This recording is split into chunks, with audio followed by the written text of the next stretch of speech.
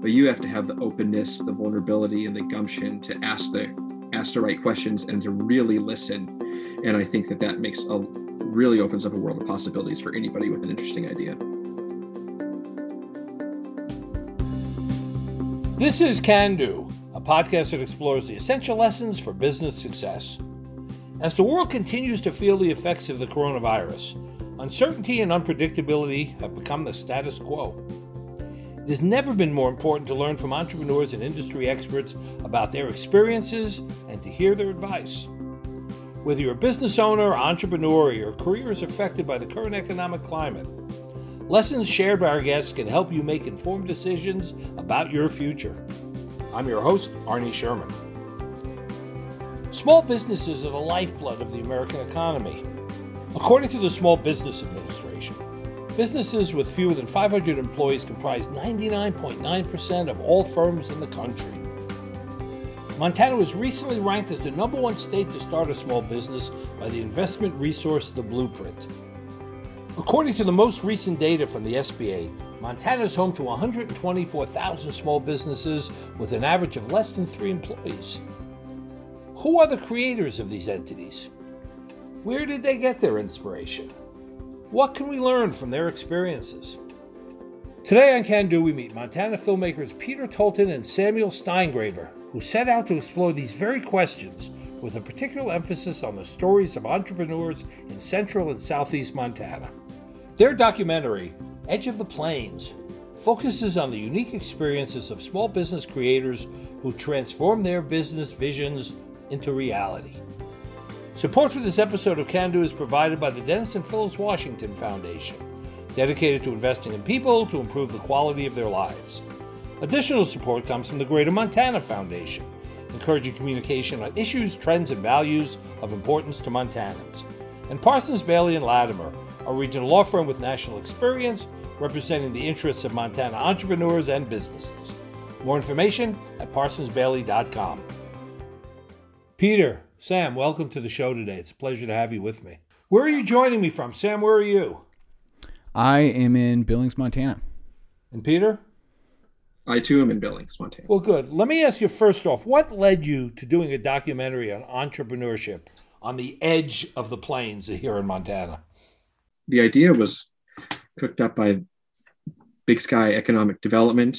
In particular, I believe it was Kevin Scharf's idea. He runs the small business workshop and development arm called Rock 31 there, and is also a chapter head for the Small Business Development Council.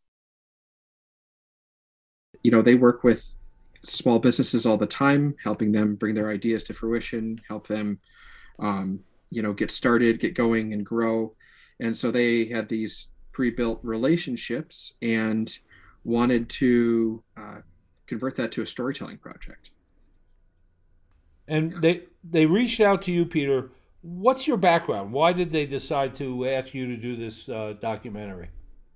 For me, I've done, I have a great working relationship with them, and also my documentary background is, I did a piece. I produced and was production manager on a documentary a few years ago called Makoshika.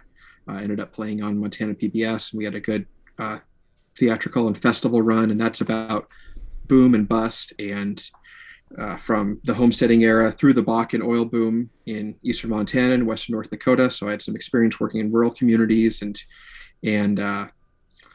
so I think, Sam and I are both in a way used to just being scrappy and making lemonade with the resources we're given and working in this pretty underserved part of the world where we happen to live, but where through some lenses, there's not a lot of action. And so I think that that lack of exposure is also part of the genesis of this project. There's a lot of great things going on here. There's a lot of interesting people engaged in interesting projects. And just because we're some distance away from a major metro area or major university doesn't mean that it's not worth shedding light on. And in fact, I think given the hardships of living in a place like this, it's even more admirable to really get it done out here.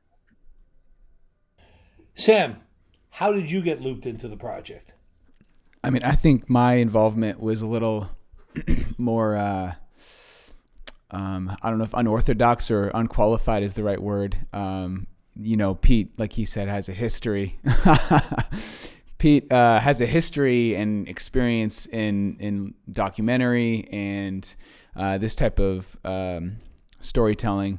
But I know as part of the process of finding their team, they just kind of cast a net into the area. And like Pete said, there's being the type of demographic it is, I was one of the ones that got plucked up as an option, and seeing our skill sets as a pair, they asked us to work together, being with, Pete directing and then me filming and editing and working tandem in that. So,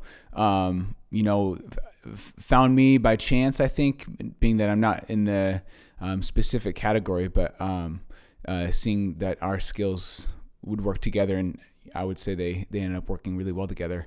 It was, a lot of fun working with Pete, and it was obvious that the things that he brought to the table I didn't, and vice versa. And so, so really cool ways. I learned a lot for sure, but I would say I was unqualified, but it was a lot of fun, and I think it worked out well. Well, the story was conveyed very beautifully and photographed very dramatically, and it looked like you were two seasoned pros that had worked together many times, because it all worked, and I was very impressed with it. How long did it take you to produce?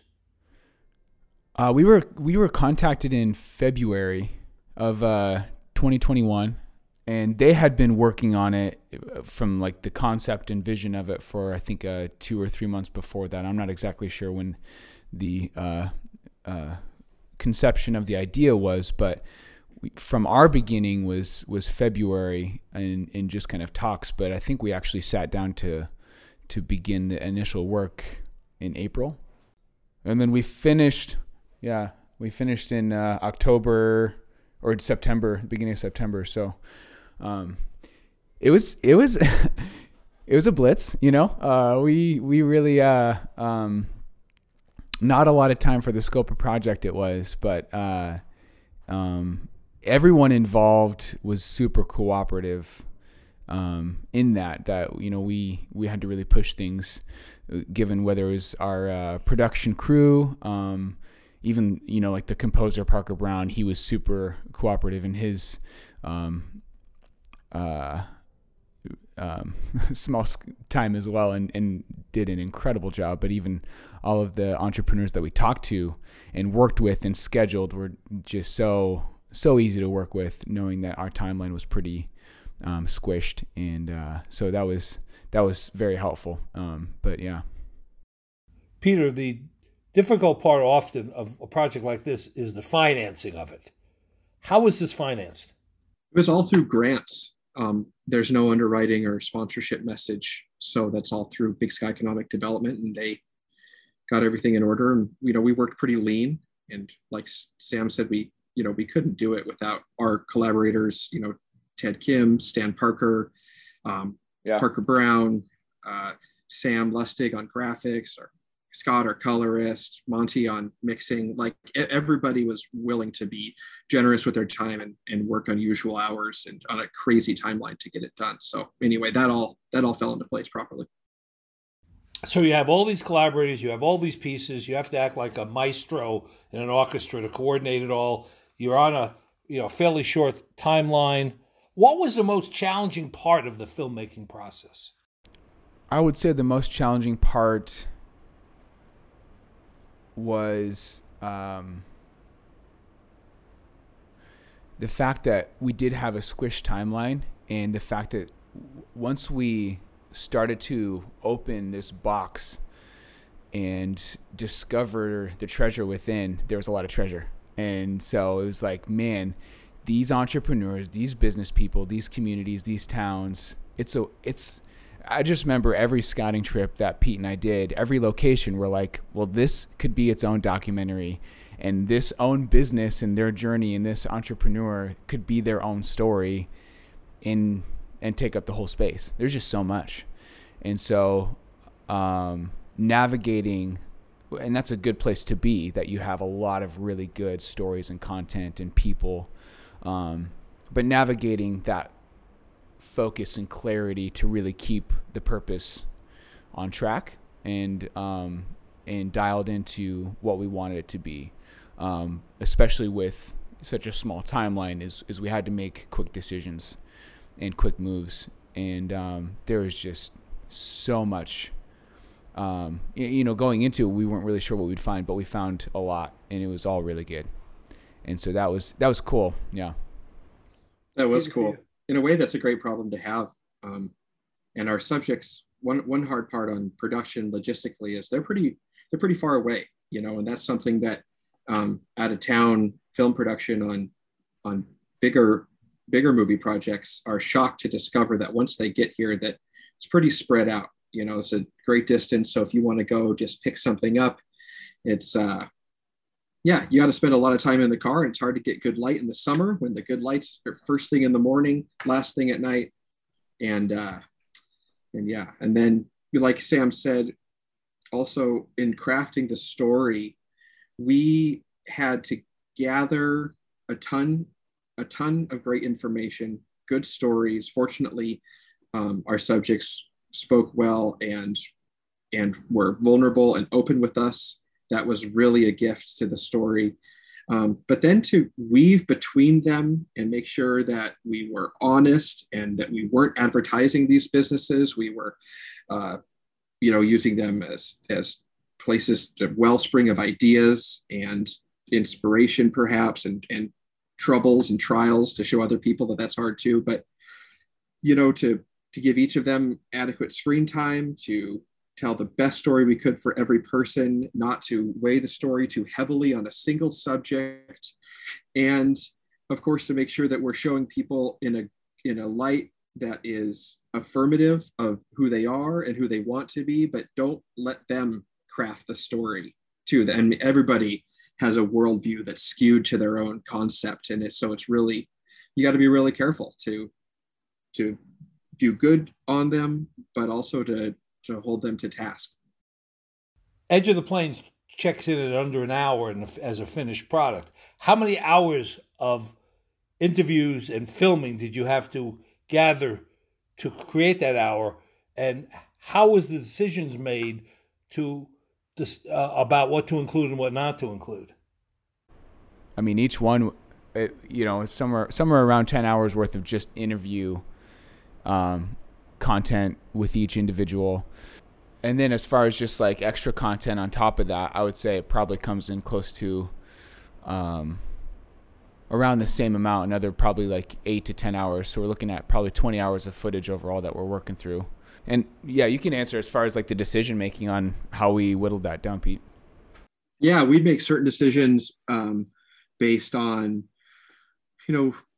sometimes ideally we would have an opportunity to interview and to go out and shoot B-roll, record some action.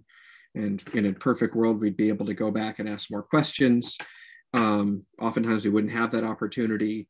So we would be trying to on our scouting trips, we would shoot some B-roll and sometimes some aerials and just kind of try to build the relationship, which makes interviewees perform better, makes them trust us more, and also gives us a better grasp of the story.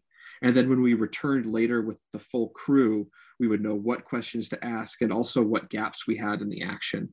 But a lot of it was shooting from the hip. A lot of it was, we try to get there at a certain time to get unloading of the truck for Crazy Creek chairs, or when a certain employee's there because they're really good at, to make sure we had the right team together at the tea shop in Big Timber at Tumblewood so that they could all do the tasting and the cupping before one of them had to go take care of her horse. Those kind of issues are all intermingled, but really, I think it's about relationships and about people trusting us enough to want us to tell their stories. And because everybody starts off, even the eager ones are a little bit wary. And so, you really want to get to put your boots on the ground when you get there and have it just unfold for you and not be pleading your case that you're acting in good faith the whole time. You want that already to be established. And that was a huge thing that I think worked out nicely, because I think Sam and I had good chemistry, and also we just had great subjects to work with too. And the film that got finally included was the film that highlighted the premise that you were seeking to unfold to an audience, correct? Yeah, but in a way, you also, I think we're really fortunate in that way. But you also kind of are recrafting the beginning so that the promises of the first part of the film are fulfilled by the end. So if you know what you're able to fulfill at the end, then you can tweak the initial promise. I'm speaking with Peter Tolton and Sam Steingraber, the filmmakers behind Edge of the Plains, a documentary about some of Montana's inspiring small businesses. Support for this episode of Can Do is provided by Montana Rail Links, committed to safely delivering transportation solutions to their customers and partners. Additional support comes from the Greater Montana Foundation, encouraging communication on issues, trends, and values of importance to Montanans. And Parsons, Bailey & Latimer, a regional law firm with national experience representing the interests of Montana entrepreneurs and businesses. More information at parsonsbailey.com. One of your entrepreneurs that you interviewed used a quote by LinkedIn co-founder Reid Hoffman, which was, an entrepreneur is someone who jumps off a cliff and builds a plane on the way down. I thought that was very, beautifully stated, and a good way to, sort of begin the conversation. After you talked to all of your interviewees, what did that mean to you? I would say it's kind of like what Pete said about even this project is we embarked on it not knowing what it was going to take to arrive at the end goal. And I think you go into it with enough knowledge and skills and experience to start. But in a lot of ways, you're not prepared for all the things. If you're jumping off a cliff and having to build a plane on the way down, that means the plane's not already built, And so there's going to be some things you got to do in a pinch and quickly and with difficult circumstances. And so that's something that we did in the project. And I think as anyone who's running a business, there's just so many variables, so many unknowns, so many risks, so many losses even, that if you're going to wait until the plane is built to take off, it's just never going to happen. Because once you take off, after you built a plane, once you take off, you're going to need a different kind of plane anyways. And so you just got to jump and build. In a way, Peter, that quote applied not only to the people you were interviewing, but you and Sam yourselves as you're building this film, right? Absolutely. And, not to cling too tightly to this metaphor, but just being open that the plane might look different than you want it to by the time it's built, just so long as it flies, And so I think about planning as if everything is going to go precisely how you want it to go, but all along the way, always be open to things being a little bit different. When I think about, we didn't necessarily go in knowing that a key part of Redox, the luggage and gear manufacturer here in Billings, that they were going to play the part of the story that they were so deeply affected by COVID and suffered great losses in that way. So to always kind of keep your ears open for how to make something out of the good stuff that you hear, to make use of it, but also to always be ready to kill your darlings and let them fall on the cutting room floor, because there's 100 great stories we could have told, like Sam said, that didn't make it in. So sure. And as you were planning all this, and as their businesses were evolving through, the COVID pandemic, which was unpredictable, that added a different layer to their conversations and their stories. I mean, entrepreneurship is difficult under the best of circumstances. Yeah. And here you're talking to these folks who are struggling to build their airplane before it crashes, and then they're affected by the biggest, pandemic, in 100 years. Yeah. Yeah. I mean, in a way, from a narrative perspective, to think about the subjects or your character, as characters, as sort of narrative playthings, which is a very unkind kind of godlike removal. It's fortuitous for us to have these extra level of constraint and challenge, because that's it wouldn't have been a very interesting movie if everybody was just thriving the whole time. And I don't think that that's very helpful for anyone. So you shared insights from a number of entrepreneurs about their business journey. You had many interesting businesses, including, Rock Treads and Tumblewood Teas and Swanky Boots, Cream of the West. Any one of the stories stand out more than the others for you as you were, piecing this all together? Let me ask Sam first. I think they all just had such interesting aspects to it, that, and kind of like what you said, how you can interview, the CEO of Microsoft, and you're going to find similar stories to someone in Big Timber, Montana. There was just so many connections and interweaving stories and challenges and threads. That's what really stood out, is how similar. And for me, having my own business, there was just so many things that people would say that just resonated with me. And then I'm like, yep, me too. Like, good to know that, you've got the same type of issues and, sometimes some different ones, but I can at least, relate. But I don't remember any specific like person or business being one that's like, ooh, this one really shines above the rest. But it was just this connecting thread of how similar we all are and how similar our struggles are. And maybe even the struggle might be different, but how we need to approach it and the fact that we have the struggle can be really similar. And just the mere fact that we have struggles. It's, no one had an easy road that we talked to. Everyone had something that they were up against. Peter? I think that the power of stories is that you take from them what you need at that moment. So when I think about what it affects me the most or what's most meaningful, I'm pretty into like local economics and keeping our dollar in our community. I'm also to local food systems. So to that end, Swanky Roots and their relationship with Yellowstone Valley Food Hub is huge. It makes me want to hang a couple grow lights in my breakfast nook and grow sprouts. When I think about Rock Treads, that's the kind of thing that seems attainable, like with a great idea. But I love that you see Forrest, who of course also owns Crazy Creek Chairs, but Rock Treads is really rad because he's still sitting at the card table assembling kits himself, and it makes it seem like you can get there without a huge influx of capital, and I like Toscano Machine. Wes as an individual, I like have spiritually, I think he's pretty impactful. I don't have a bone in my body that would enjoy taking a huge,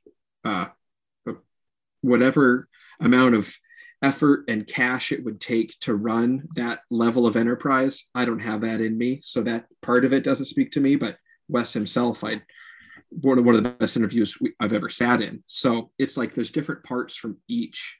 And I kind of want to be Risa when I grow up. One thing that I do remember looking back that just was incredibly impressive to me was in Harlowton, Montana. The community, how the community stood up and took care of and saved the city in a lot of ways economically. And that was really impressive that when we told their story, it became a citywide story more than some of the other ones did. And this community and everything was full circle, and we got to see all the pieces play a part in that. And so that just really impressed me. And there was something that really struck a chord with me there of even the sacrifice that there wasn't so much of a, hey, I'm passionate about this skill set or doing this thing, but it was very much our community needs this, and so we're going to do it. And that was really cool. And that definitely struck a chord with me of something that I still think about to this day. For our listeners, Harleton's a town of less than 1,000 people. It was the smallest town that we went to that was showcased, and so what they have done is impressive. Yeah, and I think I'm not even sure if we did our due diligence in the film to really paint the picture of Harleton as a former bustling railroad town that is, like so many other places, suffered tremendous rural decline, but unlike other places of a similar size, really seems to be doing well, and has interesting industries that are keeping the town afloat. And of course, it's not just about industry. There's a lot of other aspects of community building that are crucial for keeping communities alive. But you have to keep people there and jobs there. But when you step into Harleton, or Harlow as they call it, you really feel it feels like a special place. Like there's possibilities there. It's well integrated. There's great people have great relationships with one another. Another part I wish we would have focused on in the film more was what efforts are being made in the youth labor, which is a really tough phrasing, but I mean, internships, apprenticeships, up and coming kids, teaching job skills and whatnot. And the theater in Harlow has a program where, and I hope I get this right, but it's staffed by high school kids, and the students there work the theater, and then upon graduation are given a scholarship that they can accrue credit towards with their work hours. So they build work experience. They earn some cash, but they don't earn it at the time of their lives. They're almost certainly going to squander it if they spend money like I spent money as a teenager. And then the small historic hometown theater gets to stay afloat without a huge cash flow. And so those kind of like sharp ideas, I love hearing about that. Of course, I love movie theaters, but I also love the idea that kids are doing something active and productive and getting out of the house and off the computer and like making connections with each other and with their town. So as I watched Edge of the Plains, it stood out that passion was mentioned a lot. As you were trying to convey the story and as it unfolded, did you feel that passion from these entrepreneurs? Absolutely. I think, I mean, even like as that previous example of Harlow, it was evident how passionate they were just about their community and their town. And when talking with any of the entrepreneurs, it was just evident to see, especially once they shared their story and the struggles they had and the challenges and discouragements. Passion is what got them there, and the drive and the continued pursuit. And so, the cool thing is that there's this well-rounded passion, that it wasn't just isolated to their work or isolated to this certain element, but they all were also very passionate about community, passionate about their family, passionate about society. It just really seeped out of them. I always remember going to Reza and Warren's house, and they had a garden, and you get to see some of that in the film, but they just love their property and the life that they get to live there, and their family. And there's just a passion even in that just like when they leave their job and go home, they're still passionate about what they do. And so, yeah, it was really fun to see that. And I felt like it was easy to portray that in the film just because it seeped out of all the things that they did.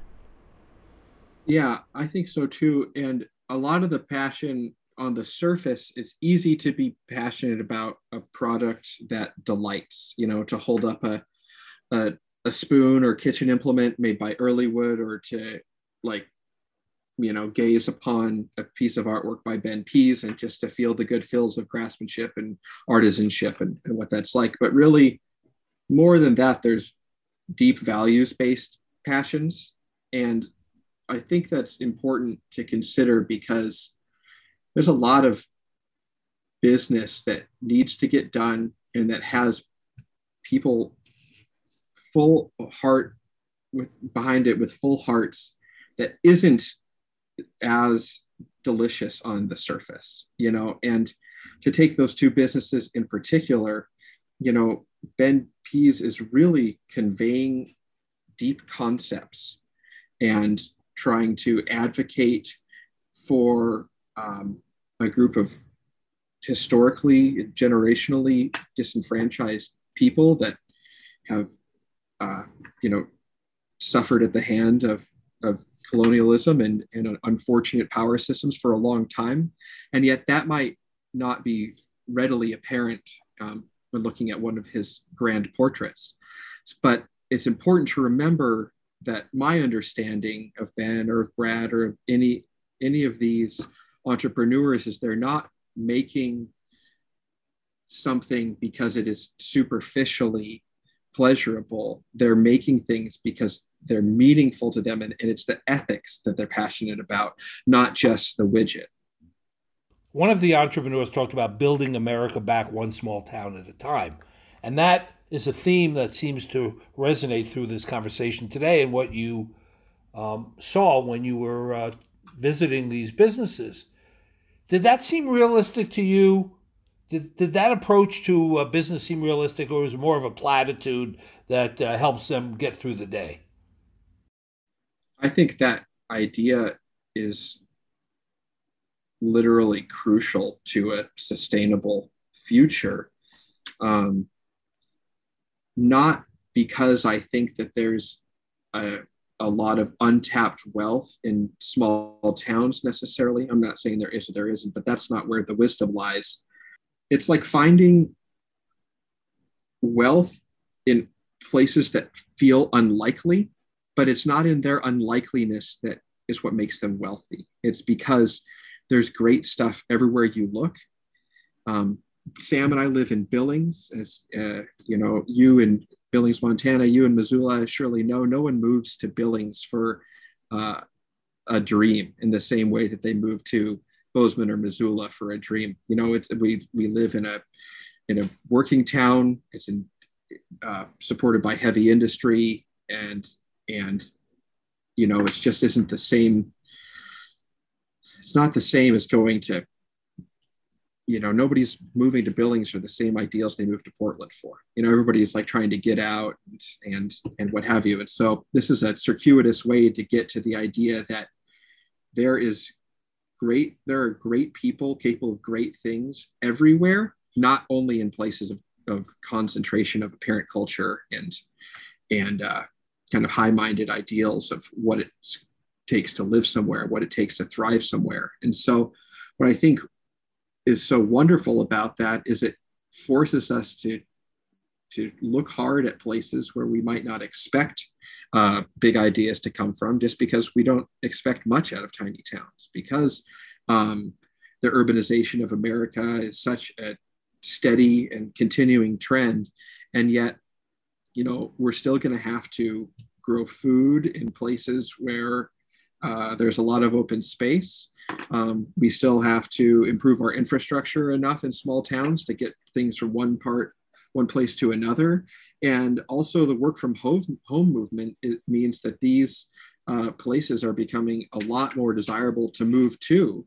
And so I think we're seeing everything being shaken up here in the modern era. And so it's time that we think hard about where to get our good resources of talent and knowledge.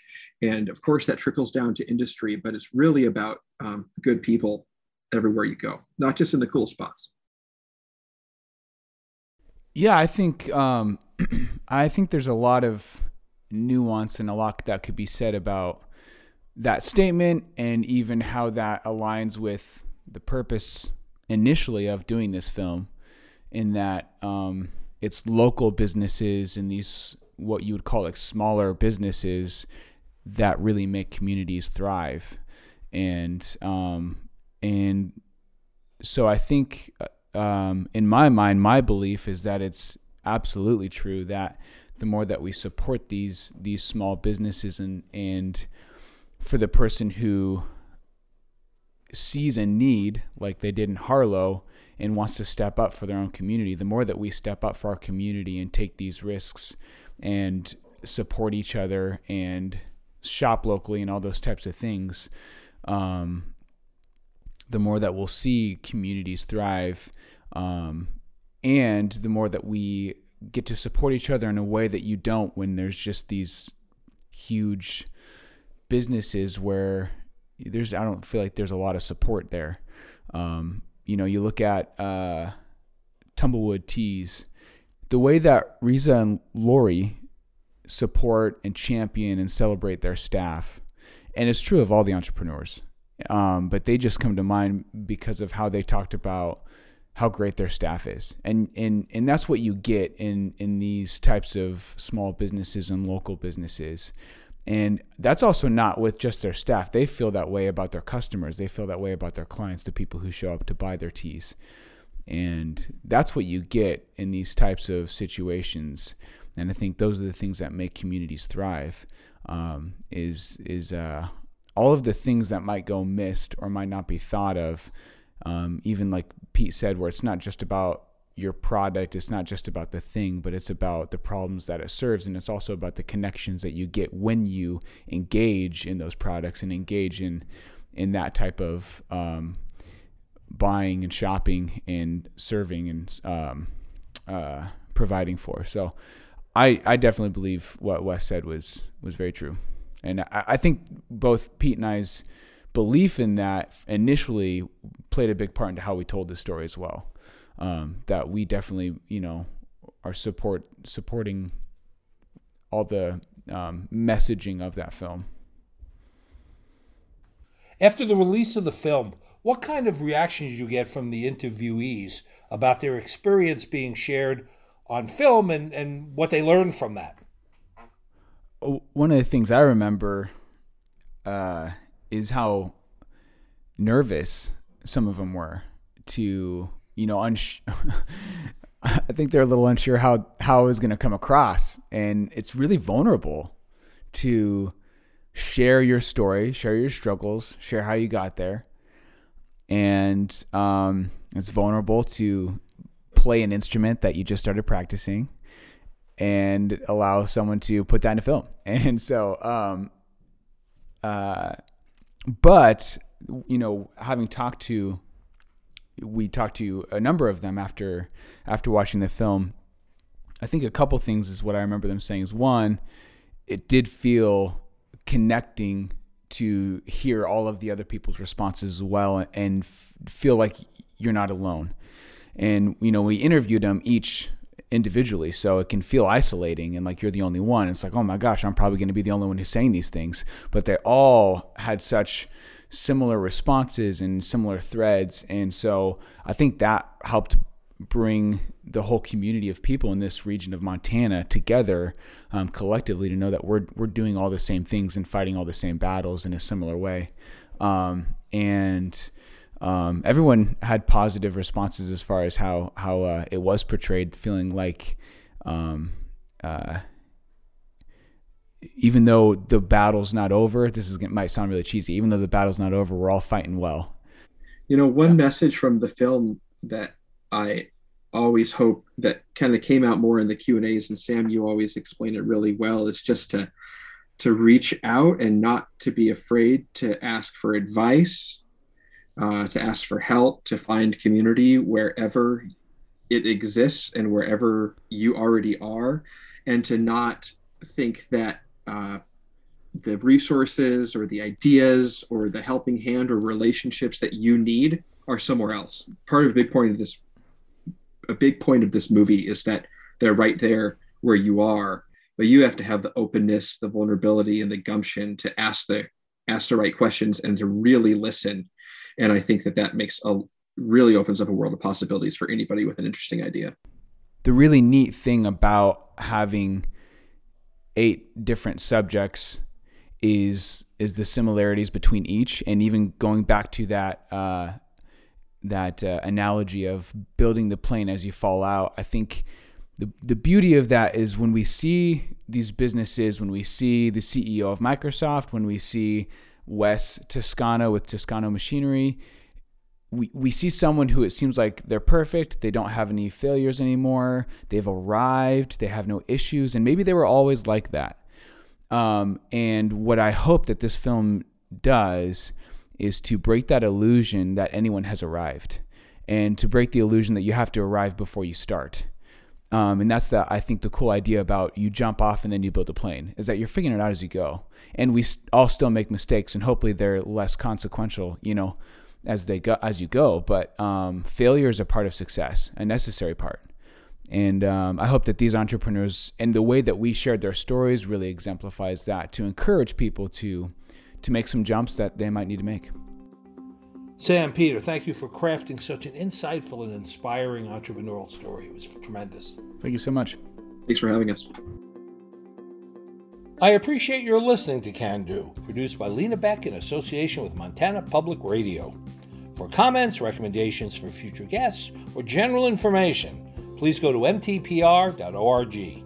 There you'll find previous guests' contact information and content from all our shows. Listen next time when I'll talk with Martin Davidoff, attorney and accounting expert, just in time to answer your tax season questions. I'm Arnie Sherman, wishing you good health and prosperity.